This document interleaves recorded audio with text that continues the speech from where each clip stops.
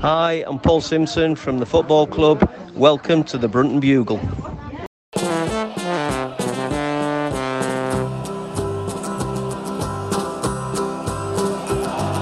we come, blue and white, and we're looking good. You'll be in for a fight, and we fight pretty good. Getting goals is our job, and we get goals good. Looking good, we are Carlisle United. Hello everyone, you're listening to the Brunton Bugle, the number one place to get your Carlisle United fix in the podcast world. I'm Lee Rooney. I'm Adam Tiffin. And I'm Mike Booth. The Piatic ownership begins at Brunton Park and United kick off the new era with a battling point against Charlton in front of over 10,000 fans. We look back on the draw against the Addicts before looking ahead to the long midweek trip to Berkshire to face Reading. I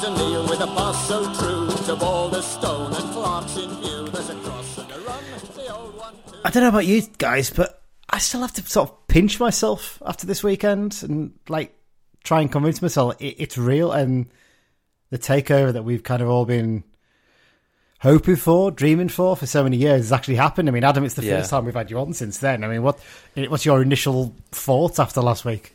Yeah, well, one of the weirdest things is just adjusting to somebody with an American accent talking about Carlisle in that that manner. Obviously, usually it's just so getting used to that and just their sort of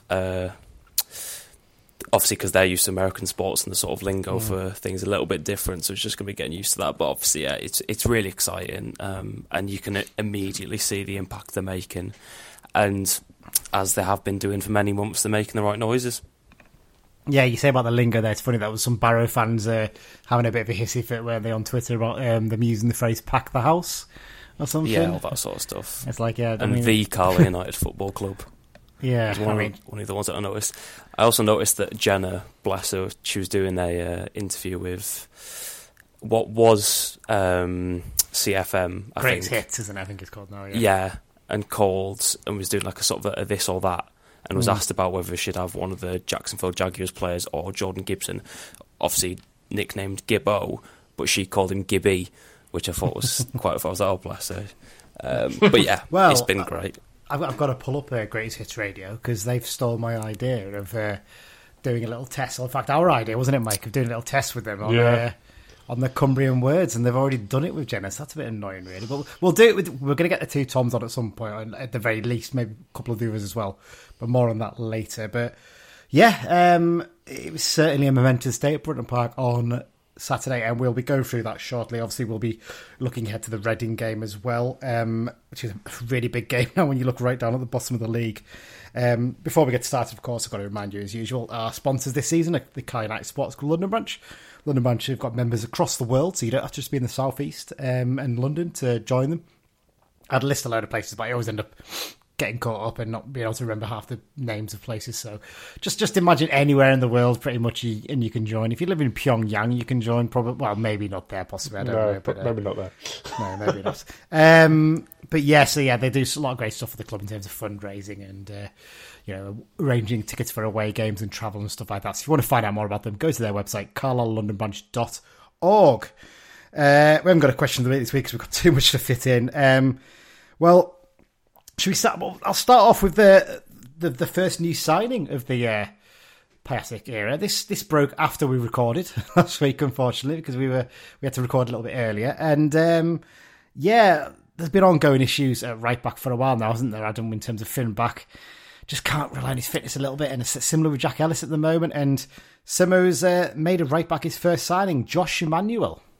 Yeah, like you said, with the right backs, it's also been inconsistency in performance as well, because Finn Back's just not quite been up to the same level, whether that's because of obviously the change in leagues or what. He's just not quite been, or had that sort of same aura that he had on the right hand side last year. But Josh Manuel, I wasn't expecting to sign him personally. I think maybe you two had some sort of inkling that something was going to be happening. I wasn't as in the know with it, but once I started looking into who he was, I was immediately impressed.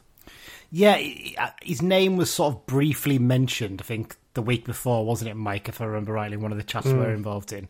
But I don't think anyone particularly thought it was concrete. I think there was sort of one of those ones where people had just thrown a name out there, maybe was the thought. But actually, as it turns out, he was the one they're after. And Yeah, it's an interesting one, isn't he? I mean, there's a whole City fan that I've been friends with for years, and someone else is a bit close friend with me. He asked him about Emmanuel, and he said he's a championship level player if you can get him fit and back to the level he was at when he was with them, because he had quite a horrible illness or injury, didn't he? I think that it ruled him out for about a year. I think it was a blood clot in training, and he collapsed. So he had about a year out, and he obviously had his spell at Grimsby at the end of last season, which didn't quite work out. Nearly signed for Peterborough in the summer, which tells you the level of player he is. As it is, we've got ourselves lucky, and I mean, you obviously weren't at the game at the weekend, Mike, but we'll talk about his performance later. But initial signs are that fitness-wise, there's not really going to be a major issue there, is there? No, exactly, and I think he's only going to get better as he gets fitter. I think he did well to play as long as he did. I think Simo said before the game he was going to give him 60 minutes, but he felt like he was all right to carry on. And hopefully he wasn't sort of too stiff this week, and he's good to go again against Reading. It kind of feels, Adam, like previously when we were looking some sort of player in that role to fill in, we probably wouldn't have been able to get a player of the calibre of Josh, would we, I think? And this kind of feels like this is the first sign of that step change budget that's been talked about a lot. Yeah, but I don't even think it's necessarily 100% down to the budget as well. I think it's also just players will see obviously the budget comes into it, but they can see what's happening and what's going to happen. So then money maybe becomes a bit less of a factor. They're actually excited and wanting to come rather than just, these are offering us the best wage, I'll go there. So I think that's probably part of it as well. But you could see from 70 minutes he played, he's got the quality to be at this level, if not higher.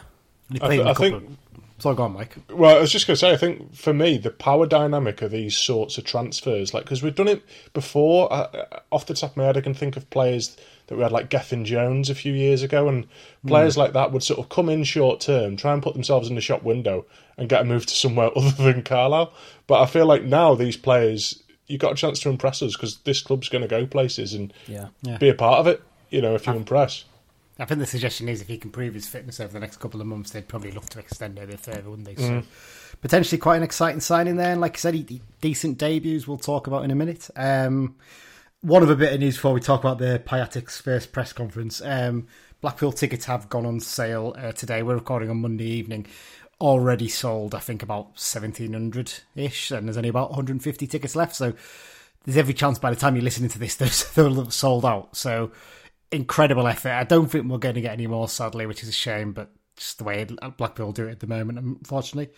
Well, let's talk about the Piateks then and the takeover, obviously, and I suppose there's a chance to talk about Saturday a little bit in a minute in terms of what it was like there down at the ground. But some of the stuff they said, they had their media event, I suppose if you call it that, with the local media and some of the national media. Sky Sports News were there this morning.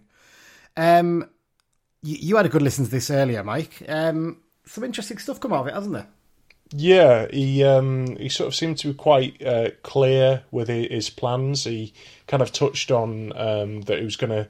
They wanted to sort of sort the Warwick Road end out first, and then sort of move on to the East Stand and putting in hospitality suites and stuff like that. But one of the things he mentioned that I found quite interesting was he wanted to kind of sort the acoustics out in the Warwick, which is something that we've kind of said needs doing for years, but we've never really had the kind of means to actually do it. And I can't imagine it's a cheap and easy thing to sort out, but yeah, it's good news.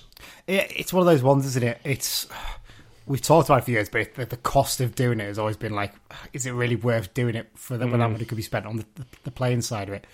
I imagine, I'm very much simplifying it. It's a case of putting something flat in the bit of the roof, isn't it? So it's basically a flat roof inside with the triangle roof on top of it. And that way that the sound actually goes out onto the pitch, because then they're noisy, and when it really gets up you can hear it, but like I said, a lot of the time that noise gets lost because it goes straight up into the roof, doesn't it? You're lifting your head up, you shout it up, and it goes straight up into the air. So that's a really good start.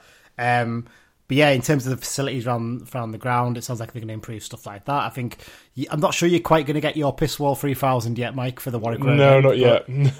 but the dream lives. I still haven't got a clue what you mean by that, but the dream lives on. The mind boggles. That's you don't even want to ask. Some interesting stuff in terms of improving stuff, sort of to help rather than the fan side of it, to help the playing side. Adam, and one revelation is that they've already paid to access StatsBomb, which seems to be quite a useful facility in terms of recruiting players, doesn't it? Yeah, it's something that some people might look at and go, it's a bit sort of hipster. I don't know if that's maybe the right word, but some people might like traditional old school, go and watch them, see what they're like, rather than just looking at stats. But you see from clubs like Brighton, Luton, Bournemouth, who have all rose up the levels, they use this method and it works. And if you get people in to do it effectively, and one thing that I think has been quite interesting from what they were saying today is that they're usually, when an owner comes in, they'll appoint their people to sort of run it because they're probably not the best people to overlook it, whereas they want to actually learn it and then bring in someone, which I thought was quite interesting because it usually happens the other way around. But yeah, I like that they're immediately putting their mark down on things, and you can see and hear it as well. They're evident in terms of what they want to do. But yeah, something like that, it's just a little thing, but it should help a lot, especially with Greg Abbott being sort of the head of recruitment, just giving a bit of help, and especially when they bring in the person to sort of go through those numbers eventually. Yeah, because the one thing they're looking at is not, because obviously at the moment, I think Jake Blaine's having to do a lot of work in terms of not just match analysis stuff, which he does really, really good job on, but also recruitment analysis and stuff for the academy as well. And I think the idea is get more people in to do those jobs so Jake can concentrate on the match day stuff and the match analysis. You can have someone there doing the analysis of potential signings instead then, and that just takes a little bit of pressure off him. Training ground wise, Mike, it seems very clear that work's already started in trying to locate a possible site. Tom was keen to make a point of the fact that the council have got on board straight away, which is nice to see because they haven't done that for quite a while. I know it's a new council now, isn't it? Cumberland Council, so maybe that's where there's a little bit of a difference there. But yeah, it sounds like straight away they're already said like, right, let's try and get something sorted. I know there's a lot of talk of there's a lot of land around the Ring Road, the new southern access road that's being built, sort of from Wigton Road down to the M6. So potential opportunities there. And I think they said initially the plan is to find a sort of temporary facilities to use that already exist, but then looking at a 20 to 25 acre site, and that's got to be a real positive for the club, hasn't it? Yeah, and I think he sort of touched in other interviews that he kind of wants the academy and everything all in one place, and he wants like youth lads to sort of see the first team and think like, I want that to be me one day, and have it all in one building, all in one place. But yeah, it's good that they're trying to find a short term fix for the issues now, and then have the long term fix. Hopefully, he said in about 24 months or so. Yeah. I mean, that 2 years' time could be in the championship by then, and think of the players you'd be bringing in. I mean, I'm getting a bit ahead of myself there, but it's you've got a dream, haven't you? Yeah, it's great news, and Simo, to be fair, has made that point, hasn't he, about wanting a facility that's separate from Brunton Park, so the players can train there during the week, and that is their focus during the week, isn't it? And come match day at Brunton Park is where they want to be, and that kind of brings us on a bit, Adam, doesn't it? The fact that it sounds like the plans for the other bits of the ground outside of the Warwick Road, and they're going to be moving a lot of the commercial facilities and executive boxes, that kind of thing, over to the East Stand, and sort of setting up Brunton Park underneath the main stand has been more for the players on a match day, isn't it? Yeah, well, it was interesting when I was in the queue for tickets today. The guy who stood in front of me, because they were going back and forth between the little office area that's next to the ticket office, and he just went, "That's just a wasted room, innit?" And then later listen to the what they were saying about moving and using that space that's already there, and then the freeing up space over on the other side to then improve it for the players was quite interesting. But I've played it and used all the facilities at Brunton Park once, and I can only imagine if you're a player there every day and that's your job, like it isn't necessarily the best place. So I can 100% see why they want that to be a thing, because even if you're not there all the time, just even on a match day, just having it as a nicer place for you to be, it should just make things a lot better. Yeah, that's the hope, isn't it? One of the other points that was sort of emerged, I think before this, but also was touched on again at the meeting, was that how the pure pay debt was dealt with, and it was as we sort of predicted. Castle Sports Group basically bought it out, didn't they? They took ownership of that debt. so that essentially they own it now, so the club owes to Castle Sports Group, and Tom has basically revealed straight away that there's no more interest payments on that. That's been stopped. The debt is basically just going to sit there while they work out how to deal with it in the most tax-efficient way. That said, he was not overly complimentary, but in a very polite way about PurePay. We can be slightly less complimentary if we want, and I can say I think they're a bunch of I will bleep that bit out, so no one's going to hear that. But you can try and guess what the word was.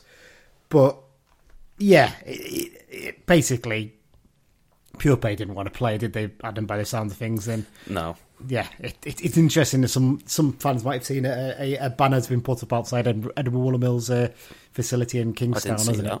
Yes, it's, I think it says PurePay, Pure Shan.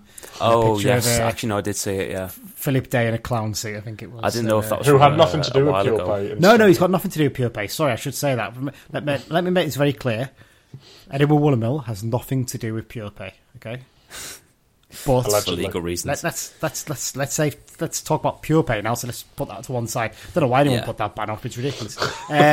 So talking about PurePay is like. Just ridiculous, isn't it? They could have done a favour there by reducing the debt slightly in the final payment, but hey. Well, even because what Tom was saying about it, I don't know the specifics of what he meant, but using some of that debt towards improving the clubs, I don't know how logistically that would have worked, but they just, as you said, they weren't playing ball at all. They just wanted their money, so yeah, f*** them. Yeah, exactly. Like genuinely, like the way they've behaved throughout this, I really couldn't care less about them now. And I know PurePay have got absolutely nothing to do with Edinburgh Woolamil. I will repeat that again, but I hope they take that monkey carpet up in Foxy's as soon as possible. The Edinburgh Woolamil one, it's rotten. I'm frankly sick of it. So get rid of that. Take any reference to them down from it. I don't really care about them anymore. You know, that's one local employer I quite happily would have never sponsors again, but there you go. Right, I think we pretty much covered it there. Anything else that was said in there, Mike, that you can think of, Adam? You know, I can try to think off the top of my head. No, I don't think so. I can't think of anything. Yeah, it's just going to be interesting to see how they, like you said, he was saying about tax efficient way of dealing with the debt. Obviously, it's not been paid off, but the one thing he did stress was obviously that it will not be like they're not going to be expecting a repayment from Carlisle in the future, which is a big point. So I think the debt situation maybe isn't as good as maybe would have hoped, where they've just come in and literally just paid it off, but it's much better than it was. But I mean, it effectively is paid off, isn't it? Essentially, they're just trying to work out the best way to do it so they can save money on tax or something like that. Essentially, which I think is similar to what happened when Fred's Story paid off. So you can sort of see what they're doing there. One other thing, actually, I forgot to mention there. They did make a point about the fact that they are looking for places to live over in Cumbria, aren't they? Basically, so they've got a house over here. So when they spend long periods here, they've got somewhere to stay. Yeah, they're not just living in hotels. So that's something actually as well that he touched on with the new training facility, is that I think he kind of wants residential facilities on site as well for players. Yeah, he said about it being. We said about the houses being like in and around the area, also having the new training stuff being, or maybe it was the temporary thing he was talking about being of use to the community as well, which is obviously where the council comes into it, and it works both ways. Yeah, be really good if we can get all that sorted. Fantastic. Right, that's enough of the news section. Let's move on to talking about the weekend's game. Carlisle United 1, Charlton Athletic 1. Another one of those sort of games where there's a little bit of huff and puffing going forward, but there was plenty of spirit there, wasn't there, Adam, in terms of the performance? And I think in the end, we probably deserved the point that we got out of the game. Yeah, I wouldn't say we were their equal. I think they have a very, very good squad. And, you know, if things had dropped slightly differently, or if Thomas Holy didn't make a few good saves, then we'd be, you know, talking about that first game of the Piatek era, or Piatek, sorry. I'm going to keep getting that wrong.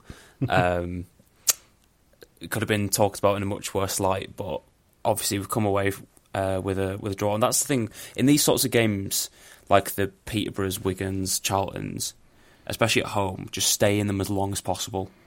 And then if something drops for you, then brilliant.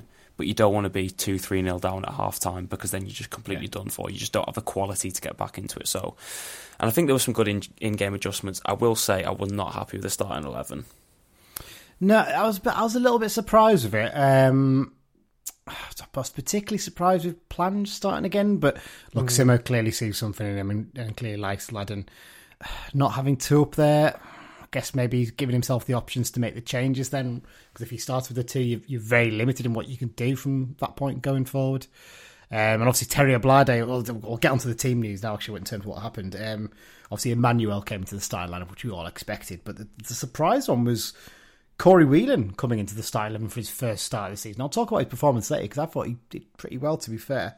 We're missing obviously Alfie, and Joe Garn obviously joined him with a one-game ban.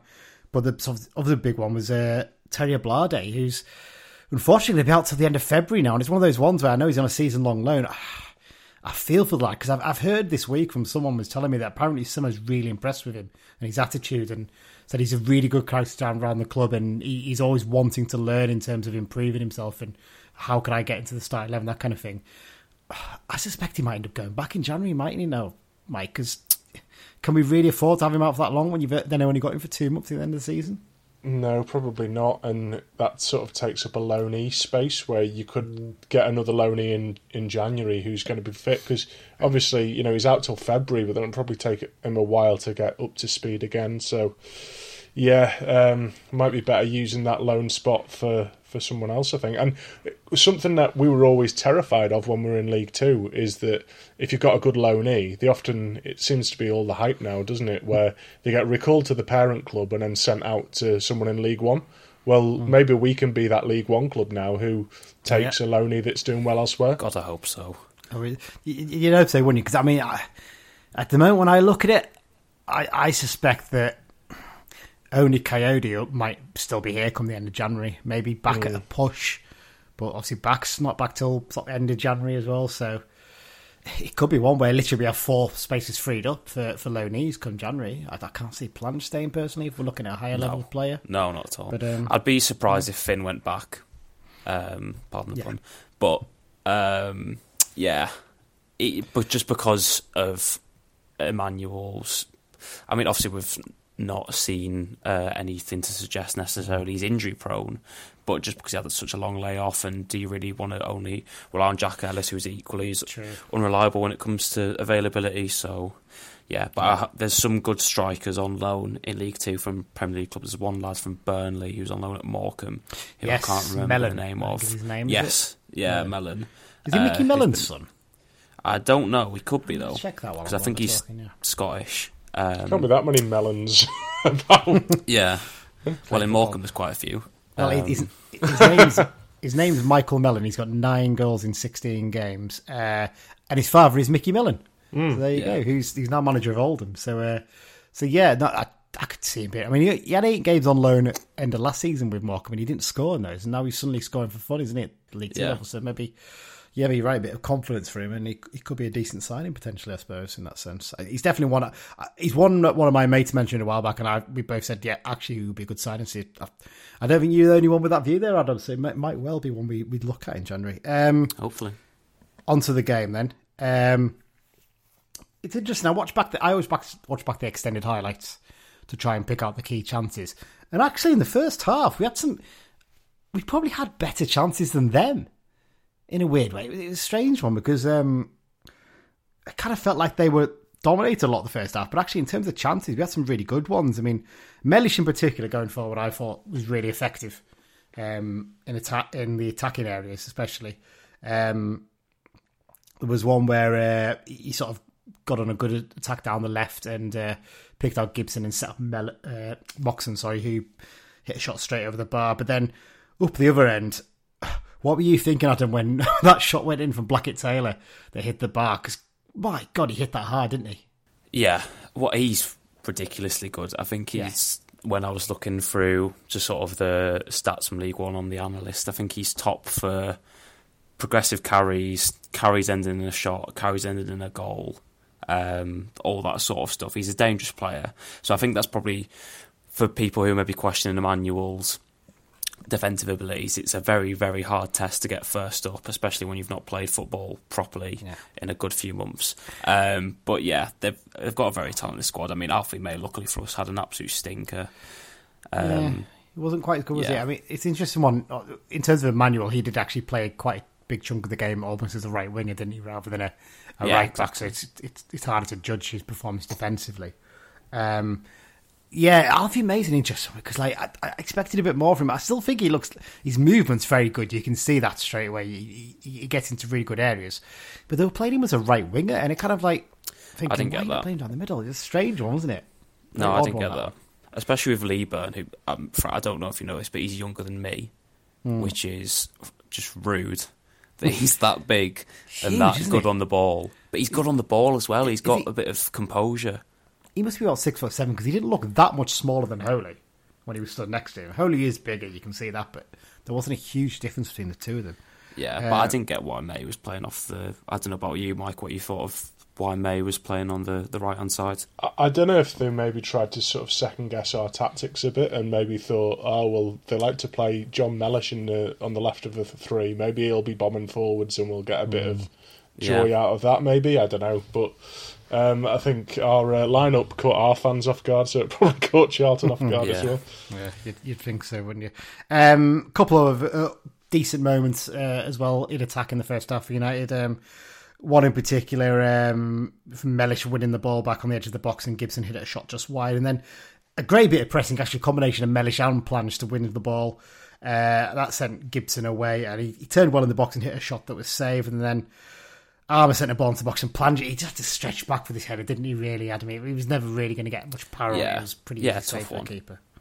But into the second half, Blackett-Taylor had an early chance that Holy did manage to claim at the second attempt. And then the goal, it's got to be one of the first times this season, because we've said a lot this season, haven't we, how goals have been avoidable and we've made mistakes and stuff like that. But this was just a bit of good play, would you say, from Charlton, Adam? Yeah, I mean, the only thing that I would criticise is I think it's partly because he's so used to playing a back five. Jack Armour can get sucked out quite easily, which obviously leaves a lot of space in behind, and at that point has gone to a back four.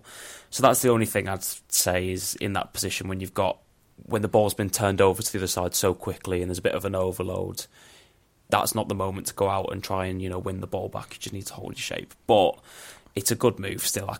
That's me being quite critical. But yeah, it's a goal that a team like that can produce, and it's one of those ones where there wasn't really any sort of harsh reactions from anybody around me, to be fair, which sort of tells a story. Yeah, it's one of those ones, whoever it was at the far post as well, I don't want to say they got caught flat-footed because Blackett-Taylor just came from out of nowhere at full pelt, didn't he, and smacked it in the back of the net. So they're horrible to deal with, them crosses as well, though. Even if you get in the way, you might be knocking it into your own net. Yeah, it's not an ideal one. Up the other end, though, United's equalised it. Sort of similar fashion, wasn't it, Mike, in that sense, in that it was a good move down the left. Armour initially to Gibson, and then Gibson advanced forward. Got a little bit of luck with the ball to Armour, taking the deflection off the defender. If he'd got it the other side of the defender, he would have been in anyway, to be fair. Got his head up, Jack, and picked out Lavelle with a great pass and touch and a finish, wasn't it? It's fair to say, Mike. Great little finish from the big man. Yeah, bizarrely, I feel like Armour offers us more going forwards when he plays at full-back rather than wing-back. I think because he loves having a winger to overlap, and I think if you sort of play Gibson on that left where he quite likes to get inside, it will free up a bit of space for Armour to do that. When Gibson played the ball to Armour, there was 3 men on Gibson. I think they clearly tried to sort of snuff Gibson out, which in itself gave Armour acres of space down the left to do what he does very well. And we haven't really seen him do much of that while he was playing as a wing-back. It's ironic, isn't it, Adam? We've been crying out for the fact that Sam's been getting on the end of corners and good headers and not managing to take them. And when he finally gets his first goal against his former club, it's almost like a striker-esque touch and a finish, isn't it?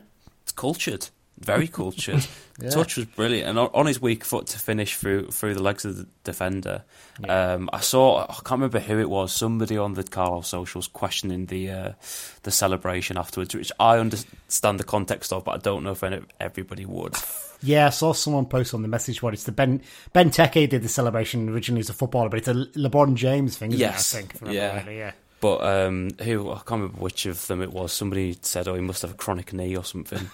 I think it might have been James suggested he had a... maybe. What was it? I can't remember. It was bionic knee or something, the way he was doing it. Yeah, bionic knee, not chronic, sorry. Because when he first did it, I was like, there's a Premier League player who does that celebration, and I can't for the life remember who it was. And when someone put Ben Teke, I was like, yes, that's who it is. And then obviously the context is it's actually LeBron James originally who did the thing. But yeah, and at that point the crowd was really lifted, and there was a feeling that we could really push forward and potentially get a winner. But actually, you'd probably argue the two best chances after that really came to the last three best chances you'd argue actually came to Charlton. There was couple of really good saves from Holy, especially the save he made from Hector from the low corner. He just got himself down really quickly for a crowd of players to palm the ball and pounce on the loose ball. And then Blackett-Telly nearly got a second as well, didn't he, Adam, with a lovely little lob over Holy, and Barkley was the right man in the right place. Yeah, well, you probably for this one could go to Mike, because I was looking at my friend's phone and I turned back around and I just saw Barkley on the line clearing it off, so I didn't really see what had happened. But I thought Holy was really good. There was one instance, I can't remember if it was the Leeburn chance or whether it was a one that wouldn't necessarily go down as a chance, where he was off his line extremely quickly, where I thought Leeburn or whoever it was going to get there first. I think he's been really good since coming back into the team, and he's well cemented his position, even with a potential new goalkeeper arriving in the coming days or tomorrow. Yeah, we'll see. It's one of those ones, isn't it? With Holy, I think he just sometimes needs that little rollicking or something just to give him that lift again, and he then becomes pretty solid. And like you said, he claimed everything on set piece. I saw someone on one of their forums saying, why are we launching all these balls straight towards the keeper? He's bloody huge, like he's going to claim everything. And it wasn't just on set pieces as well, actually, to be fair. He claimed a lot on crosses too. That was really impressed me. But yeah, managed to hold on. We had a little bit of a flurry in the last 5 minutes or so, but just couldn't really find that final ball. It's just lacking that little bit of quality in attack, but that's hopefully going to come with the improvements we'll be making in the next few weeks and months. We'll talk about the off the field stuff in a minute, actually, because that was just fantastic. But let's talk about on the pitch. Once again, looking quite solid at the back. Emmanuel's debut. What are your thoughts on that one, Adam? Man of the match for me. Yeah, you're man of the match. Yeah, I thought he was brilliant. He just, whenever he was on the ball, something happened in a positive way, because you get some players who are quite erratic and can lose the ball at times, but he just seemed to have the bit of composure on the ball, and his awareness was really good. There's quite a few times where I don't know if it was their left back or left winger or whatever it was, pushed up onto him and he just flicked it round the corner and went past him. I don't think there's another player in that squad who can do that on that number of occasions, so I was really, really impressed. He's got big long legs on him, hasn't he? And when he gets into his stride, you can really see he gets going. He reminds me a little bit of like a better version of Hayden White, because Hayden White was quite like that, wasn't he? He was very much once he gets going, you're going to struggle to stop him, and he just keeps going and going. And I think, like, so once he gets his fitness up, he'll do really well. You gave him your man of the match. WhoScored.com gave man of the match to Thomas Holy, which is not really a surprise stats-wise. Obviously, he made quite a few saves. Sam Lavelle got the club one. Both had great games, I think it's fair to say, Mike. Yeah, I think so. We were saying on WhatsApp the other day, weren't we, that I think the club like to give man of the match to, well, I say the club, it's normally the sponsor, isn't it, to someone who's finished the game. But yeah, I mean, Lavelle's been brilliant for a good while now, actually. I think he's actually, well, he was maybe, you could tell when he joined it took a little bit of getting used to and fitting into the team, but he's been very, very consistent, which we need. Absolutely.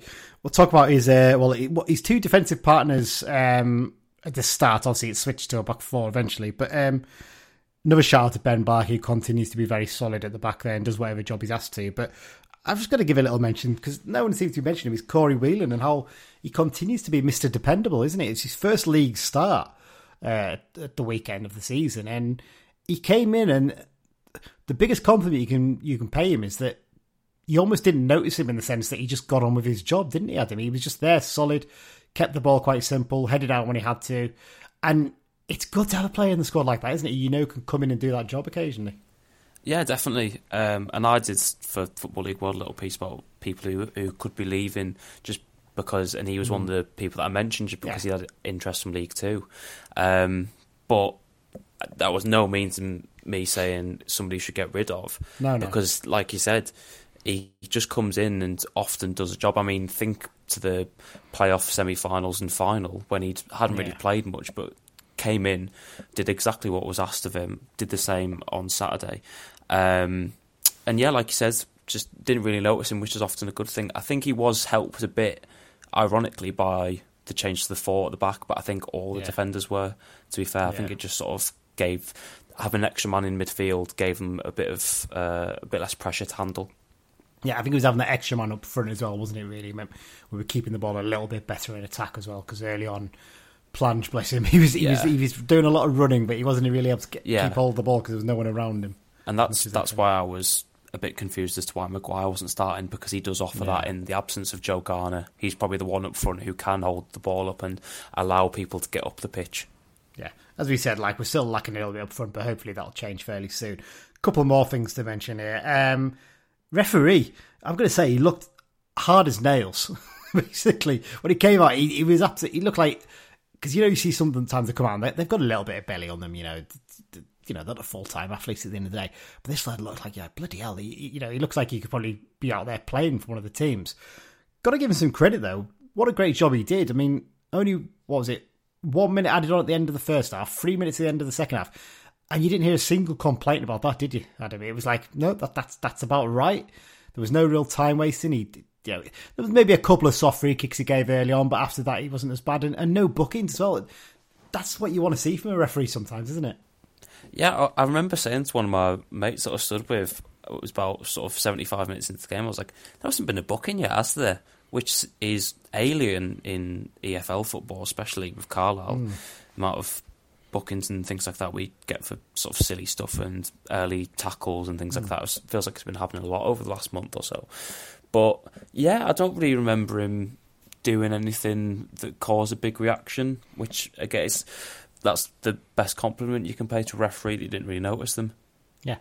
In terms of other things, the pitch, got to give a shout out to Dave Mitchell and his team, don't we, Mike, and the job they did. Obviously, he got quite cold on Friday night and the sheets were down, but I mean, you would never have guessed there'd been frost on it overnight, would you? Obviously, other than the bits around the edge of the pitch, it just looked in brilliant nick once again. Oh, it's always the way, isn't it? He's the best groundsman in the world for my money. Yeah, outstanding job. And you say, I did worry when I saw the Piatics on the pitch on the Friday night doing their interviews, and Jenna and co were wearing quite long heels, and I thought, oh, Dave's not going to be happy about that. But didn't cause any lasting damage by the looks of things, at least. Anyway, well, let's talk a little bit about the. In fact, no, tell you what, we'll do one of the 6-second reviews first. Who should we start off with? We'll have young Craig at first. So Craig Robson, here's his 6-second review from the game. Hi, this is my 60-second review of the Charlton game. As you know, it was the Piatic's first game after taking ownership of the club. You can tell they really want to improve the fan experience. The fan zone was packed with bars and food trucks, and there was 2 chippy vans, come on. Big screen was massive.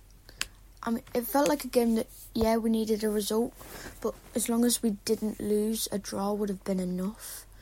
I would have taken a draw before the game as well, because every point is a point to safety, which is what we need. The new right wing back / right back / right wing played quite well. Can't wait to see him grow into this club even more. He's got great technical ability, and to be honest, some of them first touches had his left back on skates. Although I thought after a decent performance last week by Plange, he didn't really do anything this week. Lavelle's goal, it's been a long time coming. He keeps getting on the end of things, and for him to do it against his former club, well, that's just great for him. We had a wasted free kick right at the end, and set pieces haven't been too strong, to be fair, so far. Are we looking for a new set piece taker in January? Maybe take it off Moxon so we can improve another area of his game. But overall, really good game. Hope to see more improvements in the fan zone. up the Blues. Yeah, pretty comprehensive. Great. Well, let's talk about those improvements in the fan zone, Adam. Obviously, did you manage to get down there into the fan zone quite early? Yeah, I did. Yeah. So I caught probably the second half of the Liverpool Man City game. Well, obviously, as we saw that emerged late last week, they hired a big screen that I think is going to be at every game going forward. From what I can gather, I think the idea is for a more permanent structure to be put there at some point. But yeah, it was huge, wasn't it? And I got down there about 12:30. I think we landed about 12:15. So once we walked down, it's about 12:30, and I can't believe how busy it was already at that point. It was just brilliant to see, and the atmosphere was great amongst the fans who were there.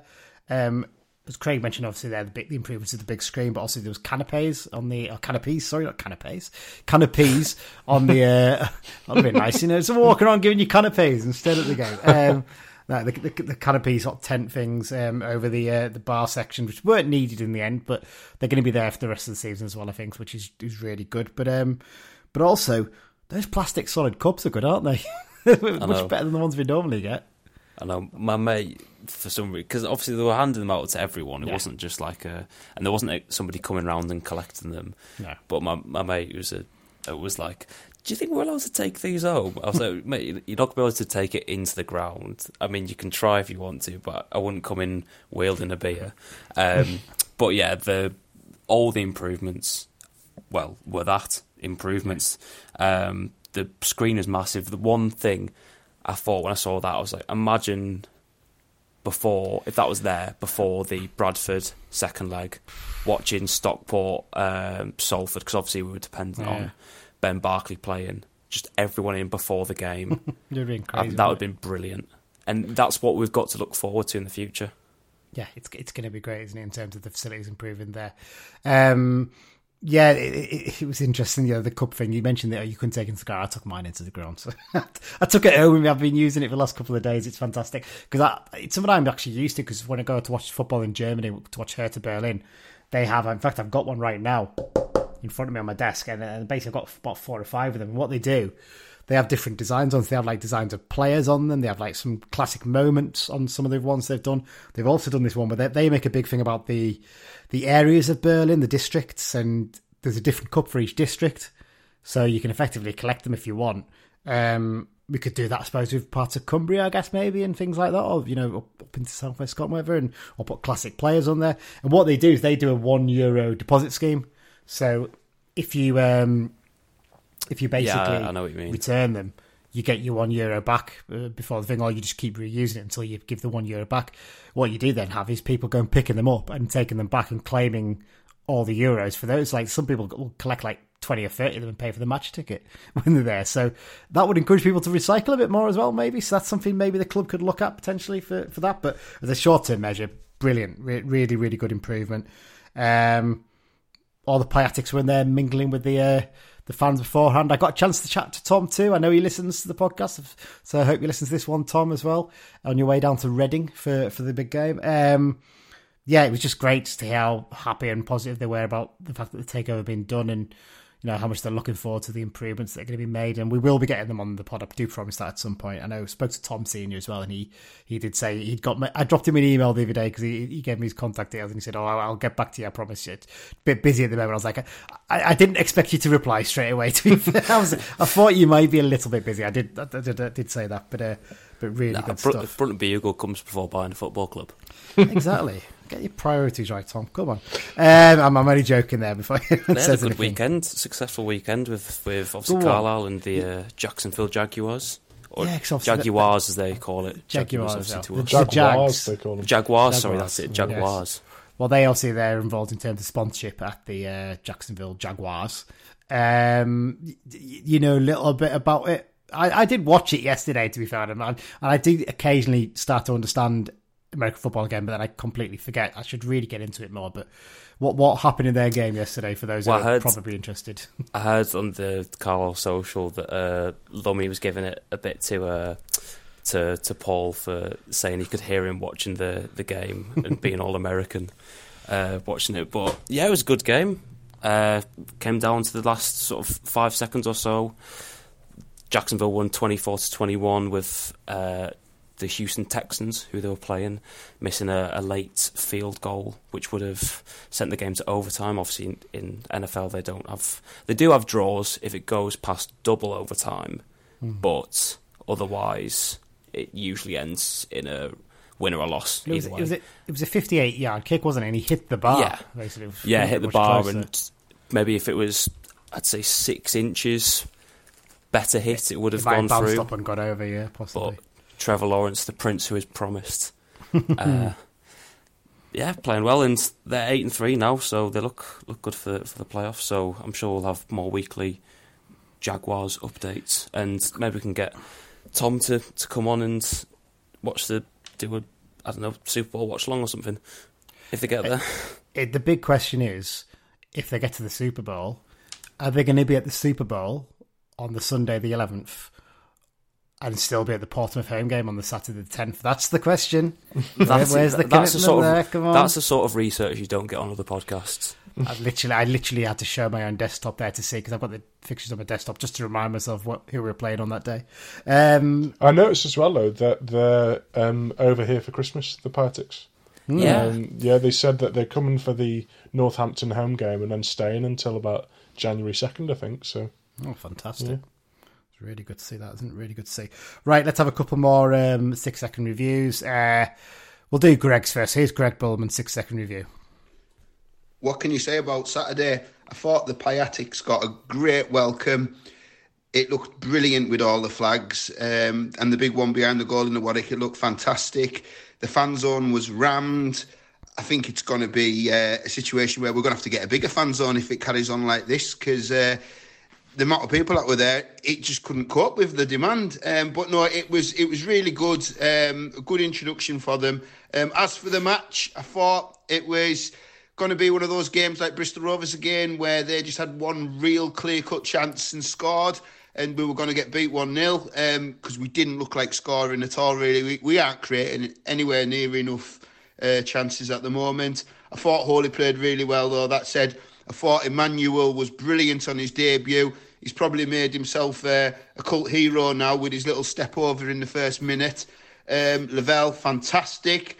I thought the subs, even when they came on, added a bit more pace up front, so that was good to see.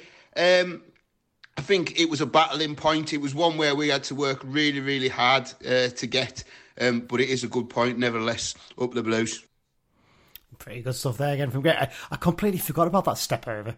It was brilliant. As soon as he did it, I'm like, wow, this guy's going to either be brilliant or he's going to be Luis Pedro levels of madness, isn't he? But there's a name blast from the past, isn't there?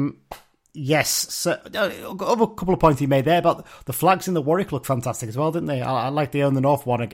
I'm growing to like it. I wasn't sure about the whole Own the North flag thing, but it's growing on me. But the Surfer flag looked great, didn't it, once it got going over the Warwick Road End fans? Yeah, and I think with it's quite common for American teams to have sort of like a slogan, which it's not really a thing that's done over here. So it didn't surprise me, but it's sort of it's appropriate. It's not like they've come in and just completely changed the the style of the club, and that's one thing that people have mentioned when they first started speaking to them, is they've done the research and they understood sort of the culture and the traditions around the club. So. Yeah. They're still providing their influence. I did enjoy them coming out to the Game of Thrones theme, though, when they came onto the pitch. Obviously, in terms of owning. I didn't hear what the music was. It was the Game of Thrones theme, which was quite amusing. But what I would say is they picked the family picked some songs to be on the playlist before the game. Not to my taste, some of them. But then again, it didn't go down well with some people. I have very basic taste, to put it bluntly. I'm indie till I die, I suppose, is where you put it, really. But yeah, look, it's not for me at the end of the day, so there you go. But what I will say is, no sign of any goal music yet, and good. As long as that stays the same, yeah. I will be, honestly, I'll be rioting the day they put goal music on. On that honestly, note, I wouldn't be bothered if we were scoring goals. I wouldn't be complaining, to be honest. That's a good point. On that note, there was there's a five-a-side team that I saw on Twitter over the last week that when they score, they have a mate who stands on the side of the pitch with a small speaker and plays. Who is it that plays that has the goal music? There is someone in the EFL that does it, and it's the same music. I can't think. But yeah, I'm pretty sure there's a team in the EFL that does it. I know that Swindon had it, and when they got battered in the FA Cup the other week, I think they were like 7-0 down, and they scored one consolation, and then the goal music comes on, and it just felt weird. On those lines, Fleetwood Town play the Captain Pugwash theme when they score goals, which genuinely is quite amusing, to be fair. But also Bayern Munich play the Can when they score. Yeah. And you think of how many teams they batter 6 or 7-0. It must be so demoralised the 7th time you hear the Can theme playing and a goal With goes some tired legs in the stands. You just hate it, wouldn't you? Right, we've got one more 6-second review to do, and that's Regan. I wonder if he'll bring back the catchphrase for this one. I haven't listened to it yet, so let's see what Regan had to say. Yeah, thoroughly deserved point, to be honest. Charlton are a good side, definitely better than the table suggests, and they've got a very dangerous front three, but I think we dealt with them well. Hawley was superb, solid saves, really good kicking as well. We're probably just a bit unlucky that we didn't have Garner on there, because he could have caused the defence a lot of problems on Saturday, I think.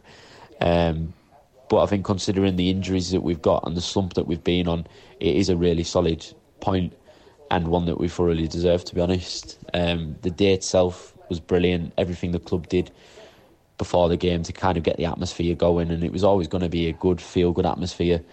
But obviously the Piatics coming onto the pitch, the reception they got, it just set the tone. And yeah, looking like a bright future at Brunton Park, and on to Reading on Tuesday, where we'll get 3 points up the Blues. Well, no sign of the cat. I suppose we only drew, didn't we? And he only brings out for wins, I guess. So, did you manage to get yourself some foam hands, Adam, at the game or not? Or? I didn't. I got one of the flags that everyone was waving, which I thought, to be fair, I was preparing myself for it to feel really corny, but I actually did think it looked quite good with everyone waving them. But I didn't think it looked quite as good in the videos afterwards. But when you were in the ground, I think it looked really good. Great. Felt great when you're in the ground. I got 2 of the home foam hands because I didn't bring any gloves with me, and it was the best way to keep my hands warm. And it did a fairly good job, to be fair, for a bit, but there you go. Right, let's do a quick rundown of the League One results on the weekend before we go into the second half. Obvious place to start alphabetically, but the obvious place to start with the result: Bolton 7, Exeter 0. Exeter, since they beat us, I think pretty much since then, they've been absolutely honking form, haven't they, Adam? They've really, really struggled, and Gary Caldwell's now had 2 votes of confidence. He must be in trouble surely soon. I don't think they've won since we beat them. No. Oh, since they beat us, sorry. But yeah, and just Bolton in the last 9 games, ironically, have 8 wins and 1 loss, and that 1 loss is courtesy of Jordan Gibson. It's incredible, isn't it, really, when you look back at it? It's like, it just feels like, for me, Exeter potentially could get dragged into that relegation battle, because... Yeah, they lost a lot of quality in the summer, like Jay Stansfield, obviously was a loanee. Even Joe White, who was at Crewe and is doing well, who's been doing brilliant. Obviously, Joe's from Carlisle. Who could be one, potentially, that now because I think he's getting a bit more used to sort of the EFL physicality. Yeah. But, Exeter are in trouble. Tell a lie.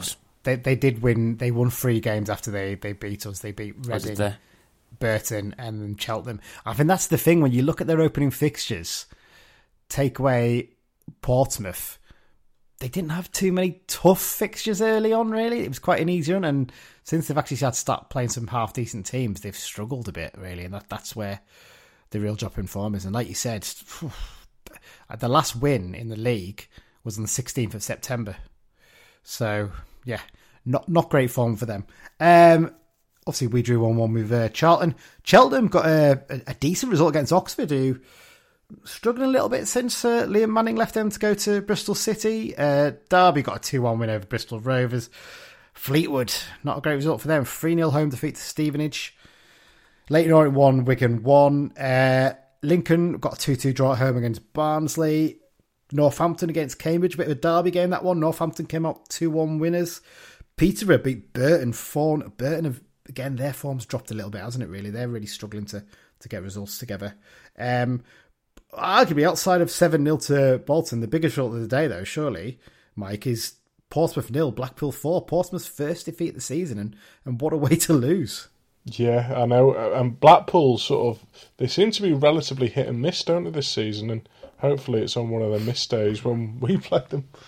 Feels like they're slowly creeping up the table, doesn't it? That's the concern with them, I think. And Yeah, you look at this squad; they look like they've got enough quality to be right up there, doesn't it, Adam? I think I'd imagine them being up in the playoffs at the end of the season. Yeah, and in terms of Portsmouth, this might be, obviously it's good to say in hindsight, but that run with the way they were playing, especially, was not going to continue. Like even when they played against us, they weren't brilliant, and then I think the next game they were 2-0 down, and then scored in the last minute to win and things like that. It's hard to keep that up for so long, so yeah, it was coming. Probably a bit of a reset for them, I think it's probably fair to say, that result. Shrewsbury got a really important result, a 2-1 win over Port Vale. And our opponents this weekend, Reading, they got their first win again since the 16th of September with a 2-1 win over Wickham, away. Before we move on, may I ask and question, how are Shrewsbury 12th? They are 12th in the league. Hang on. They're 12th in the league. That's genuinely... Mind, they have played a few more games than other teams, I suppose. And there's not a lot of points, though, between about 17th and but even still, 10th. They were dogging when they came and played against us. They were horrendous. And I don't know how they managed to score 2, because their attack is useless. They've got the same number of points as Charlton. They played 2 more games, but that's a genuine surprise, isn't it, really? Maybe suggest Charlton are underperforming as much as anything, but yeah, wow, quite a shocker. I genuinely didn't realise that until you said that. I thought, I'm going to go and double check that. I'm sure, is that? Oh God, they are. Yeah, blimey. Right, we'll take a short break and then we'll be back to preview the Reading game. Hi, it's Tom Piatek II, and you're listening to the Brunton Bugle. I told you we spoke to him before the game. There you go. There's Tom II doing a bit of a half-time break for us. We'll get the other guys to do and girls to do one as well. So, right, on to the preview section, looking ahead to the game against Reading. So, first up, we're going to be speaking to Alex. He's a mate of yours, Mike, isn't he? Yeah. He's a Reading fan, part of the Elm Park Royals podcast. I was supposed to record this before we recorded, but they had a bit of breaking news about potential takeovers. They've done a little bit of an emergency pod of their own, I think, this evening. So I'm recording this after we chat. What am I going to talk about? Well, what an absolute mess they are off the field and have been for the last few seasons. Whether they can drag themselves out of trouble, because they're really, really struggling at the moment. Even with the points they've had deducted back, they'd be below us in the table still. And what the Blues can expect on their first trip to Berkshire since the early 1980s. So here's the chat I had with Alex. So yes, here we are for the latest Behind Enemy Lines with Alex from the Elm Park Royals podcast. Alex, I'd ask how you're doing, but as a Reading fan, it can't be a great town to be a fan. I mean, I'd ask you to try and explain the off-the-field issues in as brief a sort of segment as possible, but I suspect that's not going to be easy because your ownership's just been a mess for a few seasons now, hasn't it? It just seems to be one thing after another, and it's starting to affect things quite badly on the pitch as well, isn't it? Yeah, a brief rundown on the history of Dai Yong. Yeah, that could take ages. It's been pretty bad for a number of years now. We've battled relegation out of the Championship for 4 or 5 seasons, I think it was. We had one reasonable season where we just missed out on the playoffs underneath Veljko Paunovic as the manager during the COVID season, and other than that, every other year we've been battling relegation. Finally, we got relegated last year on the back of a points deduction. So we had a 6-point deduction last season, which we went down, of course, by 6 points. Season before, we had a 6-point deduction as well, both for basically overspending and not being anywhere near the limit for the financial fair play in the Championship that you're meant to stick to. Which is 13 million a year, and we were miles over it. Weren't even close. This season, we've been deducted 4 points as well already, which is just not a good start. We've got no tax really being paid, or being paid very late every month, and wages have been being paid generally, but they seem to be coming down to a line every month as to whether they'll be paid or not. There's been a lot of rumours about sale of the club. Hopefully something is coming. It felt like we had some news today, which was exclusivity for a group is kind of like potentially on the brink of being signed, and that is getting there. But at the minute, the fans are basically kind of, at revolting against the club, and there's very little love between the fans and the club at this point in time. We've kind of decimated ourselves on the field as well. We can't sign players until January 25. I think the last player we signed for any money was 2020, which we were forced to sign because it was an option off a loan. So it would have been 5 years since we spent literally a penny on anybody by the time we can sign anyone. So we're playing basically free agents, loans, and academy players this season, and it just hasn't worked at all on the pitch this year, really, for us. We've started really sluggishly.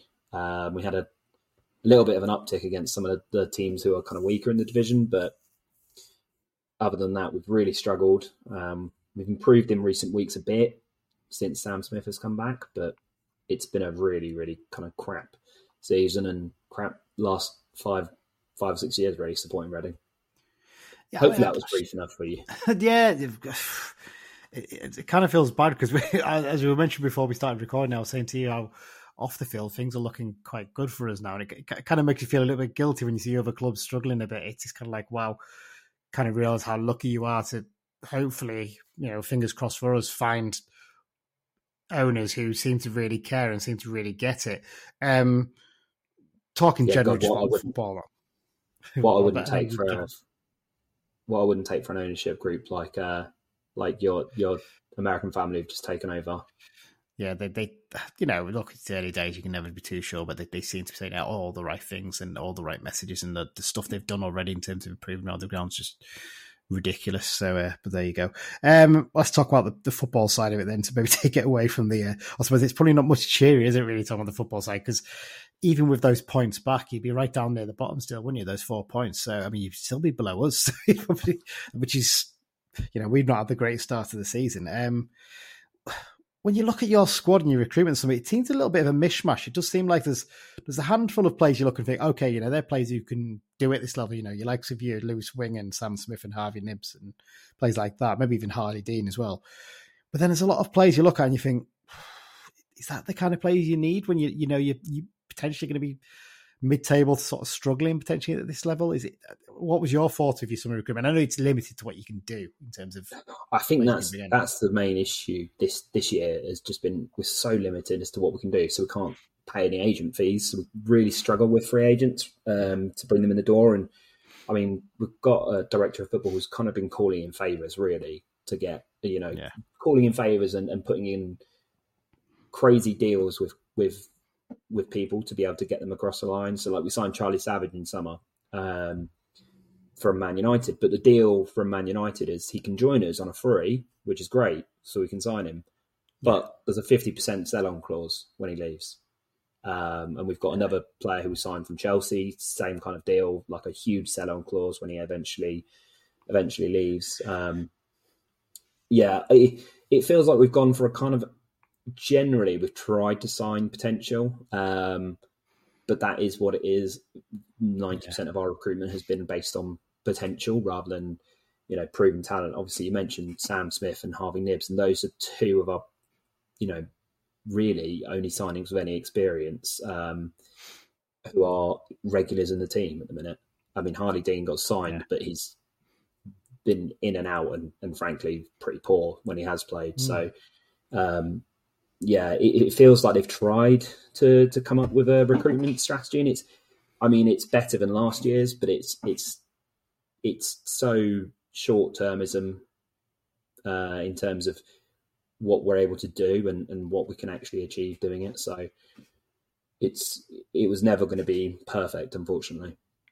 Yeah, it's manager-wise. Obviously, you brought in Ruben Schellers as manager in the summer. I think you were potentially after Chris Wilder at one point, if I seem to remember rightly. Or did I imagine that? There was Chris Wilder was in and out at Reading for about 6 weeks or so, and then eventually he kind of fell through, and Ruben Sellers came in, and I think he came in maybe with all the right ideas, but frankly, the football has not really worked. No, we tried to play a start. Well, not even a style. We tried to play a formation which just doesn't work in League One with players who don't have the experience to play it. And we were trying to play kind of two central midfielders deep and then two central midfielders higher up, but no width. And there was a lot of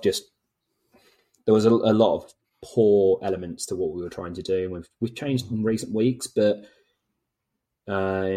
in all honesty, by this point, Sellers has really lost a lot of the fan base. And although people aren't calling for his head necessarily directly at games, because the realistic option at the moment is that he can't and won't be sacked while the ownership situation isn't sorted out. I think most people have kind of accepted as soon as the ownership situation is sorted out that he's probably going to get booted out of a door unless something miraculous changes in the next however long. Because as you said earlier, even with the points deduction added back on, we'd still be second bottom of the table. Yeah, it's a real, I suppose it's a challenge once you get into that rut, isn't it, really? And you can't quite get all that form. You don't have those experienced players in there to sort of grab the team by the scruff of the neck. I know you've got a few in there, like you like Sam Hutchinson and people like that. But part of the thing that we've had this season so far. I'll be honest, most of this has been away from home. We've had it happen once, I think, at home so far, but we struggled to see games out. I think we've conceded in the last minute or in the last 5 minutes. I think we've conceded 9 goals in the last 5 minutes of games. And of those, it's like 7 or 8 of them have affected the result negatively against us. And we've gone from, I think if we took away those goals, we'd probably have another 5 or 6 points at least minimum. We conceded 2 against Shrewsbury in injury time, and they were from set pieces. And we've really struggled to be able to grind a game out is kind of a major issue with these with the youngsters who are involved. And it's not all their fault, the fact that we can't grind a game out, but we are just kind of missing that. And Saturday was the first kind of time that we've really done it, and we've actually just stopped a team from actually pushing forwards at the end of a game and just panicking us. Yeah. In terms of the aim for the season, then, I'm guessing, it's obvious now, isn't it? It's just staying up and getting that ownership issue sorted, isn't it? That's the only aim you can really look for, isn't it? At this point, a great season would be if Reading stay up and the ownership situation gets sorted out. Most fans 2 or 3 weeks ago would have said that we are already consigned to League One. I think we're at that point, we were like 10 points off the bottom, 10 points off safety or something. I think we're slightly less than that now, but we're still a long way down there. If we stay up, it really is going to be a miracle at this point anyway. So that would be a great start. And then if the ownership situation gets sorted out as well, then that's fantastic. Those are the two kind of only real basic aims for the entire season. We've got nothing else which we can really aim for. We're definitely not going any higher up in the table than potentially, hopefully staying up. But I think even that's going to take a real kind of effort at this point. Yeah. 1982 was the last time the two sides played each other. So it's been quite a while, it's fair to say. They've only played each other 10 times previously. What can our fans expect at the, let me get this name right because I always get it wrong, the Select Car Leasing Stadium? I've been there myself before, to be fair. I went to watch Leeds play against you guys when I was living down that way, but there's about 500 of our fans going down for the midweek game. So what can they expect? I'll say one thing, 500 fans is far more than Burton bought on a Saturday, so fair play, because it's I know it's a long trek, and it's people are going to get home at 3-4 in the morning, and that is a real effort. So fair play. What can you expect? It will probably be quite a nervous atmosphere, I think, because people are seeing tomorrow as a must-win for us, really. As I imagine you guys must kind of feel the same. Playing against a team at the bottom, you can't come to a team at the bottom and lose. People are seeing tomorrow as a must-win, so there will be a nervy atmosphere, I think. Most of the noise will come from the same end as the away fans sat in. Kind of got the in inverted commas noisy section, which is called Club 1871. It sits just to the kind of right-hand side of you as away fans. We've definitely had a reputation in recent years of kind of having quite a quiet reputation. It's probably a bit unjust, I think, having been to, I don't know how many 50 or 60 away grounds, it's probably a bit unjust. We're not quite that bad in terms of home atmosphere, but a Tuesday night in the middle of November is not going to rustle up too many extras. I think it's probably going to be kind of a half full ground, and I'm sure lots of Carlisle fans will walk away thinking that it's not all that. But it's a nice enough ground for what it is. But I think you're probably not going to see it necessarily at its best on a Tuesday midweek game in November, unfortunately. Yeah, I did know from speaking to a few of our fans that they were very annoyed when they saw that our game down at your place was on a Tuesday night. I'll be honest, I'm delighted that Carlisle was on a Saturday for us. Yeah, that would have been horrible for you guys coming up on a Tuesday night as well. We do have quite a decent number of fans who live in London as well, so a few of them will be coming over from there, I guess, for the game, but there you go. Alex, you've been very generous for your time. I know you've been quite busy tonight dealing with emergency podcasts and things like that about the potential takeover news for you guys and things. So before we finished, can you give me a prediction for Tuesday night's game? I'm going to go for I really don't want to predict a Reading win because it'll come back and bite me on the arse. You know what? I'm going to do it anyway. I'm going to say we're going to win 2-1. We can't keep a clean sheet at all, ever. But we have looked better going forwards in recent weeks. So I'll go for 2-1.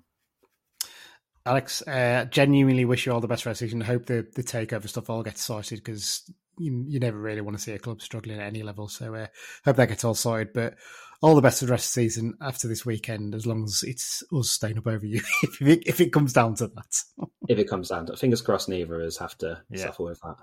Hope not. Cheers. Right. Okay, let's get into talking about the game then, guys. Reading away, as it's mentioned earlier, first time we've played them since the early 1980s. Last time we played at Reading, it was at Elm Park, the old ground, rather than it's a terrible name for a ground. The Select Car Leasing Stadium. The Majewski was a much better name for it, wasn't it, really? That's what it should be known as. Rolls off the tongue. It's ridiculous. But the last time we played them was at Elm Park, and this was in the old third division, so the equivalent of the level we're at now. When United finished second that season, got promoted to what was Division 2, which is now the Championship. And the game at Elm Park ended in a 2-2 draw. Tommy Craig and Russell Coughlin scored United's goals in front of a crowd of just 2,958 people, which kind of sort of opens your eyes to what crowds were like in the 1980s, doesn't it? When you all things considered. Not great, I think it's fair to say. Let's look ahead to this one then, guys. Reading. Adam, what's your thoughts on their transfer activity? Because I'm looking at it, I know they've had issues off the pitch, they've had embargoes and all kinds of stuff like that, and I look at it and I'm like, it just seems a bit of a mess, their recruitment. It doesn't feel like they've recruited for League One. It just feels like they've gone and got a lot of almost random players. There's 3 or 4 of them, maybe like Lewis Wing and Sam Smith and Harvey Nibbs and players like that. You'd look at, okay, maybe Harley Dean as well, but some of the rest, you're like, it feels very mishmash, doesn't it? Yeah, Sam Smith's probably the one you'd pick out of the bunch in terms of expecting to be, at least competent in this level, which is what he showed last year for Cambridge. You got likes of Charlie Savage, who's coming from Man United, and actually Don Ballard, who's coming from Southampton, who I really like. I think is a good signing. But the problem is they've got a lot of, like you said, a lot of players who you don't really know what they're going to be like. And that's a dangerous game when you're starting with points deductions and you're in the situation that you're in. And you've got a manager who I think we'll probably get onto who's, limited experience in the EFL is probably an understatement, especially at this level. But yeah, some of the players on paper probably got a decent amount of talent, like Clinton Mola as well as an all right player, but it's how it all comes together and does it work as a League One team, not just if this was if you were to put this in an environment of like an under-21s game where it's just not as physical, it's just more about ability, it'd probably do all right, but it's not built for this league really at the moment. Well, it's interesting you mentioned that because they've, we don't talk about the trophy much on this pod, but they've got a phenomenal record in the EFL trophy this season. I think, was it something like 19 goals? It's something ridiculous in 14, 19 goals, something like that scored. And only about 2 conceded, won all 3 of the games. They beat Exeter 9-0. They beat Arsenal's under 21s 5-2 or something. I think they won the other one quite comfortably as well. So clearly the point you make there is a fair one, actually. You think similar when you look through it, Mike? I mean, like I said, you mentioned Clinton Mola there. I mean, signed from Stuttgart, it's a strange one, isn't it? And Paul Makaru on loan from FC Copenhagen and Tyler Binden from the LAFC Academy. It's a weird mishmash, isn't it, Mike? Yeah, definitely. And like Adam said there's a few players that sort of you don't really know what they're going to bring. I mean, Charlie Savage was really well thought. Obviously, Robbie Savage's son was really well thought of at Manchester United. I was quite surprised that he ended up at Reading. Permanently, definitely, yeah. Yeah, exactly. But yeah, and I think just on the whole, they've all sort of really struggled to gel for League One. Like Adam said, I think they've got maybe a lot of players that were used to that under-21 setup at other clubs, and it's a big step up for a lot of people to make it at the same time. You mentioned the manager there, Adam. I agree with you. I think it's a really interesting one, Ruben Schellers. Obviously, he was in charge at Southampton second half of last season, pretty much. Didn't manage to keep them up. No real experience at this level. Do you think they've been, I don't want to say arrogant, because it's not, the club ownership, maybe been a bit, they've underestimated this a little bit, and they should really have got someone who knows the division well, knowing that, well, I suppose they didn't maybe know they were going to have points deductions, but knowing they might struggle to get players in early on, it just doesn't seem like there's been much thought put into it, which with the ownership and the way they've gone, it probably makes sense, really, doesn't it? It's like you've put a 9-year-old who plays career mode. This is no disrespect to any 9-year-olds who may be listening to the Brunton Beagle, but it's like you've put a 9-year-old who plays career modes in charge of Reading, and he's gone, oh, I like that name. He's good for another club, and Ruben Sellers, he used to be Southampton manager. We'll bring him in. There doesn't seem too much thought as to actually how it's all put together. Which, to go back to the Piatics, is something that they actually seem to be pretty switched on to. Yeah, well, they were linked with Chris Wilder, weren't they? I think, and I seem to remember he was fairly close to getting the job, and then possibly turned it down, and that's why they've turned to Ruben Sellers, and it just feels a very strange appointment. I mean, in terms of players they've lost, I mean, they've lost some of the bigger names that you'd expect. Tom Ince going to Watford, and George Puskás going to Genoa. Mind you, he was out on loan last season as well there, I think, anyway, so I don't think there's that much of a loss for them. Andy Carroll going to Amiens in France, having a lovely old time there. And obviously Shane Long retired as well. I look through the squad, and he stands out for you, Mike, in the squad. I mean, David Button in goal's a pretty good experienced keeper, to be fair. He's been about a bit, and Harley Dean in defence, but it's an odd one. Yeah, well, I mean, I think when they signed, because I was actually pretty surprised in the summer when they signed Sam Smith, especially given their transfer embargo or whatever it wasn't quite an embargo, was it? I think restrictions or whatever you want to call it. Because he did really well for a struggling Cambridge side this season, but I don't think he's really hit the ground running, has he, at Reading? I don't think I'm wrong in saying this, but I'm pretty sure he's either from the area or came through their academy, I remember seeing when he signed. He's from Manchester way, apparently, but I think he joined Reading very early in his career and had a few years there. So there's already that link, which sort of partly explains it. But he was someone that I think, had the Piatics been here in the summer, probably would have been someone that Carla would have had a strong look at if they didn't already. He was linked to us, wasn't he, I think? Yeah, I'm just looking at he was in Man United's academy from 2004 to 2014, then he went to Reading after that for a few years. He's someone I think he was sort of linked with us a couple of times past. He's only made 5 appearances and scored 2 goals. I think he's had an injury issue, I think, since he rejoined Reading. But yeah, he's one that definitely stands out as a pretty good player. They got him on a 3-year deal as well, which when they've got all those restrictions in place seems a bit of a... I can never understand these restrictions sometimes that are put on clubs because they don't seem to stick to them very much, do they? It's just hit and miss in terms of how they're implemented. But yeah, it's quite a packed squad. I should say the squad looks busy, but there's, I think, about 6 or 7 of those players are players who've been promoted from their youth academy, so it's probably not quite as packed with first teamers as it looks. But yeah, it just feels like there's potential players in there, but maybe not so much experience or players who are going to know the league that well. And, sometimes you do need that when you come down. I think Wigan have done that fairly well in terms of the way they sound. I know they've not got to the greatest of starts, but with the points added on, they'll be okay. so far this season. And Blackpool with likes of Jordan Rhodes. A lot of the players they've signed would be great at a Charlton where they're not expected to be, leading the line, things like that, where they can just show glimpses. Yeah. But in a team like this where you need, with the situation they're in, they have to have players who can be consistent. And a lot of those players, you just don't know what to expect from them even before they join. And it could be the case now that they still don't know what to expect week to week. Yeah, they've had 4 points deducted so far this season, and we'd go into detail on the ownership things, but it's such a complex moving beast for them, isn't it? I can't remember the name of it. It's Dai, isn't it? The owner who's Dai Young, I think. Dai Young is not the most popular person, it's fair to say, and it just doesn't seem to know how to run a football club. It's the impression you get, isn't it? Referee for this one, Charles Breakspear. It's his 11th season as an EFL referee. Started in 2013. He has taken charge of 14 games so far this season, handing out 59 yellows and 3 red cards. Last season, he handed out 114 yellows and 5 red cards in 33 games. And the last United game he took charge of was in March when the Blues went down to a 1-0 loss at Gillingham, and we had Feeney, Garner, Moxon and Barkley all booked that day. I seem to remember he didn't give us a penalty in that game as well. Was it Ben Barkley was maybe brought down in the box, I think, if I remember rightly?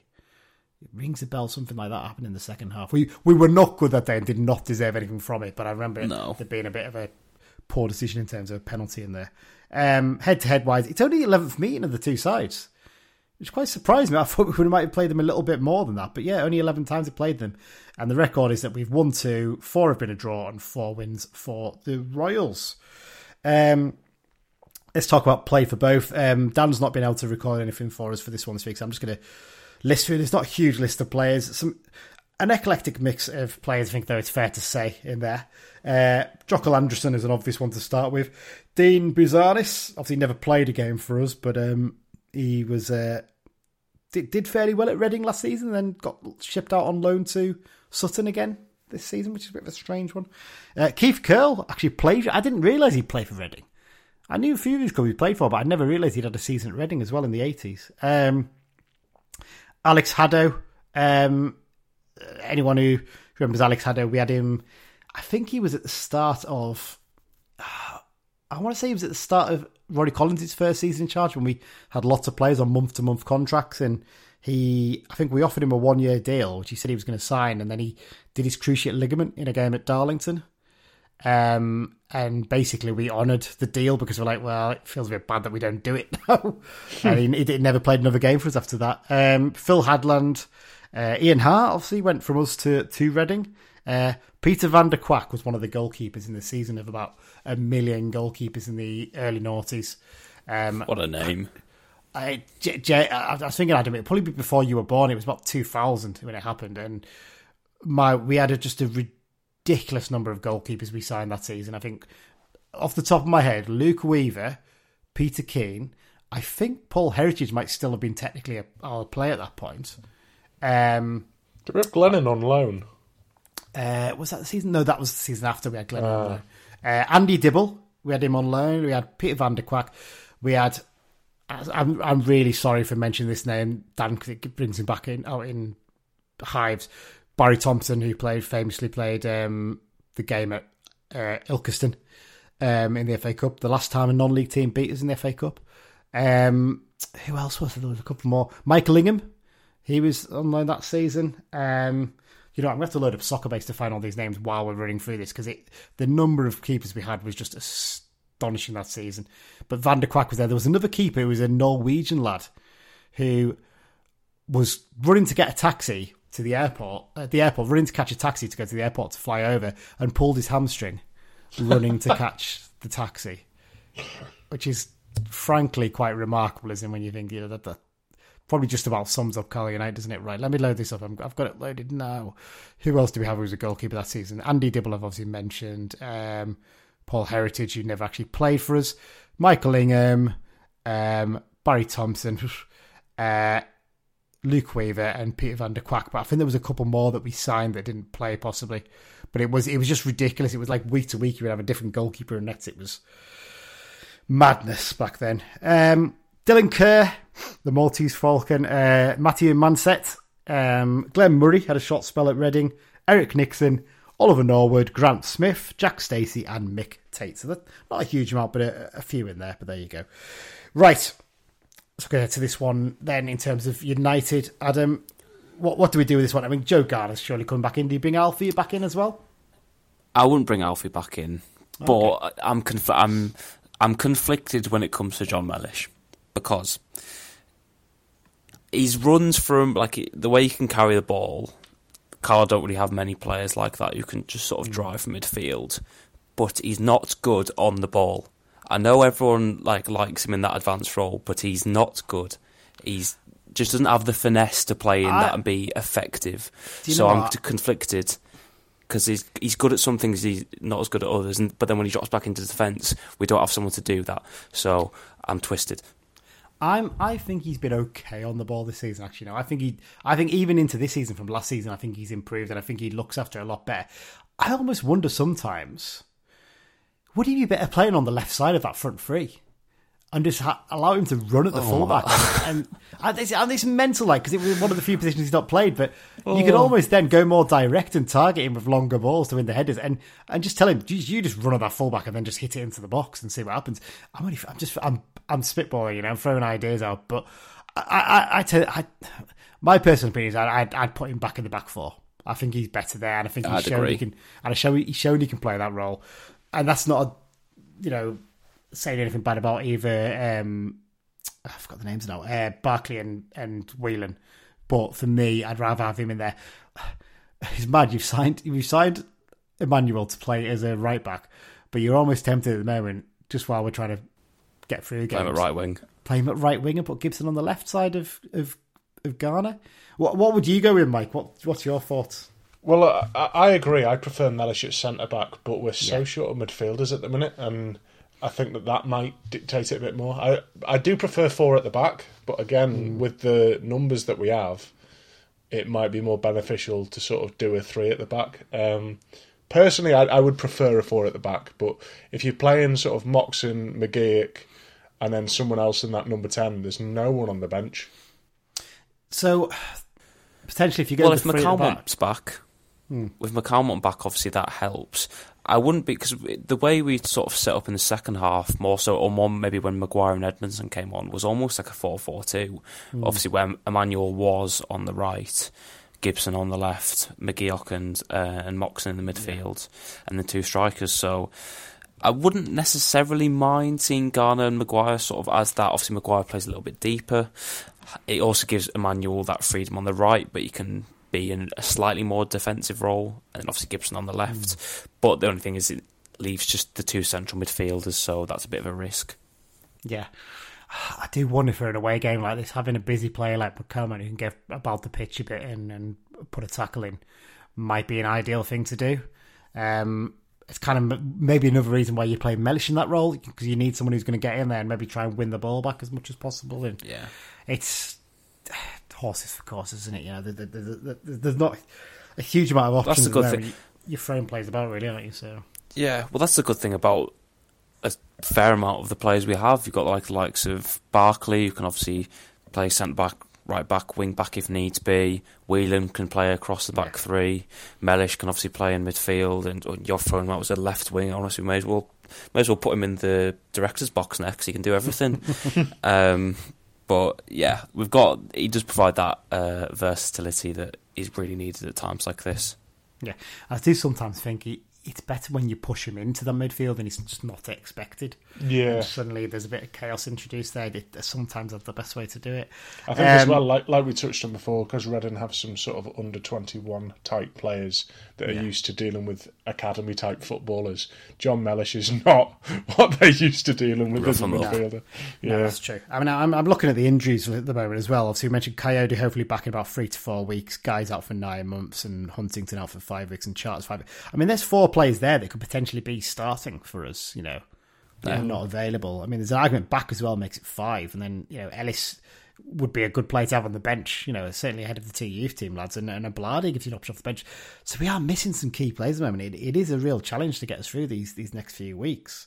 And when you look at the games coming up there, once you get this game out of the way and the Blackpool game out of the way, you've got to run 3 games where you think, we need to get some good points from those games to keep ourselves in touch, don't we? So there's a real challenge there. Right, let's do some predictions then. I'm just going to load up, because you sent me an update, Mike, didn't you, of what the scores are? You were very pleased to send this over, because finally, off the mark. So for the season, I've gone top, because I predicted Sam Lavelle to score, so I'm on to 8 points for the season. Dan didn't get anything right this weekend, so he's stuck on 7. Mike, you are now on 2 points, because you got a correct score at the weekend, so well done for that. The guests this season so far haven't got any right, Adam, so you've got something to live up to here. So what are you going to go for? Well, Reading's, looking at the last sort of 6 results, even like the games they played, there was one of them, did they not play against some they didn't. I thought they played against some non-league side in the FA Cup. They didn't play against MK Dons. They concede quite a lot. So with Garner back in the team, things like that, I'm going to go for a 2-0 win to Carlisle. And who are you going to go to score? I'm going to go with Jordan Gibson, and I'm also. I was going to go with Moxon, but he's out of form. He's not going for him at the moment, so I won't go with him. I will go with Sam Lavelle, back to back. Wow, back to back goals for Sam Lavelle. Mike, what are you going to go for?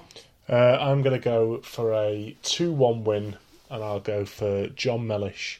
And I'll go for Sean Maguire as well. Okay, I'm going to go for 2-0 as well, with Mellish and Garner to score the goals. Right, here is Dan's prediction for the game. Reading won the first game in a good while at the weekend, which is a good sign for us, because as we all know, we're the team that other teams usually break bad runs against. So with that in mind, I'm going to go for a battling 2-1 win with goals from Joe Garner on his return, and Owen Moxon's due to pop up with one. It was a good, results-wise, fairly similar, but a good mishmash of scorers in there, so that's nice to see. Right, X-Files section to round things up. Not a huge amount to cover this week, but there's a few in there. I mean, I don't even know why I'm bothering telling you this week. James Tavernier scored another penalty for Rangers in their 1-1 draw at Aberdeen. I wonder how high he's in the all-time penalties goal scorers now. I can't believe that stat. I still can't believe he's in the top 10 all-time penalty goal scorers. It's just mad. Jerry Yates, he got a goal for Swansea City in their 2-2 draw with Hull City. That meant that 7-0 win for Bolton that we mentioned earlier. Jack Idle and Kyle Dempsey both scored in that one. I think it was Kyle's first game back after injury, and I think actually he's a little boy as well, was they, that he just had recently, so that was nice to see for him. Cole Stockton, someone who's been linked with a move towards, I kind of hope we're going for a higher caliber player than him now. No thanks. He scored an own goal for Burton in their 4-0 defeat at Peterborough United. Angelo Balanta, he was on the score sheet for Boreham Wood in their 4-2 win over Woking. Olufelo Olamola, he's having a decent run at Bromley, isn't he? He's getting a few goals for them. He scored in their 4-1 win at Hartlepool United. It must be depressing being a Hartlepool fan, mustn't it? What a pity. One of the lads I lived with last year was a Hartlepool fan, and he didn't often want to talk about football, especially with us being at the top end of the league. God, I can't. It's just like only a couple of years after getting back in the league, getting relegated back out again, and then you're losing against the likes of Bromley. No disrespect to Bromley, but it's a bit of an eye-opener. I don't think Bromley fun to listen in. I think you're fine. Well, probably not. Maybe Byron Webster still listens to us, or maybe not, because he didn't seem to enjoy his time with us. But Gavin Riley, he scored for Queen of the South in their 2-2 draw with Dundee United, which they won on penalties in the Scottish FA Cup, or was it Scottish Challenge? One of the two anyway. And Sean McGinty scored a goal for Ayr United in their 2-1 win at Peterhead.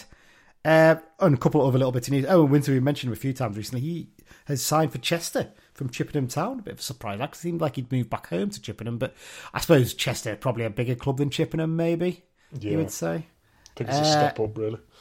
And a career milestone hit by Nicky Adams, 750 career first-team appearances playing for Radcliffe this weekend. Keeps going, doesn't he, Adam, really? It's quite a remarkable career, isn't he, that he's had in terms of the amount of games he's played? yeah, it's just, I mean, I think Luke, does Luke Joyce play for Radcliffe as well? Yes, I can't remember. Yes, he does, right, yeah. But when I was at Marine last year, obviously we played them twice, and I feel like they're absolutely smashing it this year in that league. Yeah. But yeah, he's just a quality player with a quality left foot. Yeah, quality right foot as well, to be fair as well, isn't it? It's mad, isn't it? He's one of the most two-footed players I think I've seen play for us, and considering he's hit that 750 despite the fact that he had a whole season out for us as well, pretty much as well, with bad knee injuries. It tells you what a good player he is, but there you go. Right, well, that's it then, guys. Quite a long one, actually, again there, but, there's been plenty to cover in terms of the takeover. It's been a very exciting week to be a Carlisle fan, and I think the future's very bright. I think it's fair to say, isn't it, in terms of things going forward? I think there's a lot to look forward to in the coming weeks and months, would you say? Definitely. Yeah, definitely.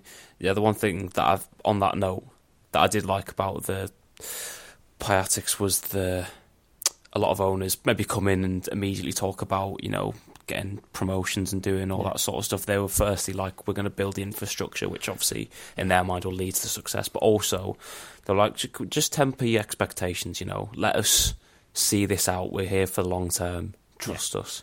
Which is a reassuring thing.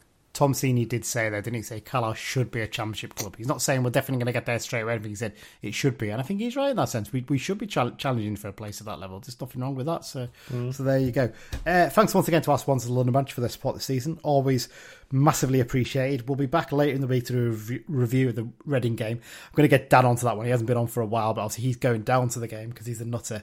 Going down on the train and then getting a lift back afterwards. He's put it this way, he returned from his holidays in Tenerife and he was at the game on Saturday and he was wearing shorts. The man's got a screw loose, I'm telling you, but there you go. So we'll be back with that, and obviously we'll do a preview of the Blackpool game the following week, so it's a bit nearer time, but we'll try and maybe get a couple of those bite-sized episodes I keep promising people I'll do.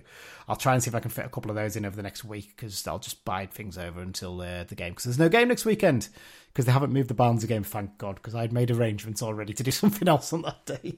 So yeah, that's good news in that sense. Adam, thanks for joining me. Thanks for having us back. No problem at all. It's good to have you on. And Mike, thanks for joining me as well. Yeah, cheers. Thanks everyone for listening. And up the Blues. Up the Blues.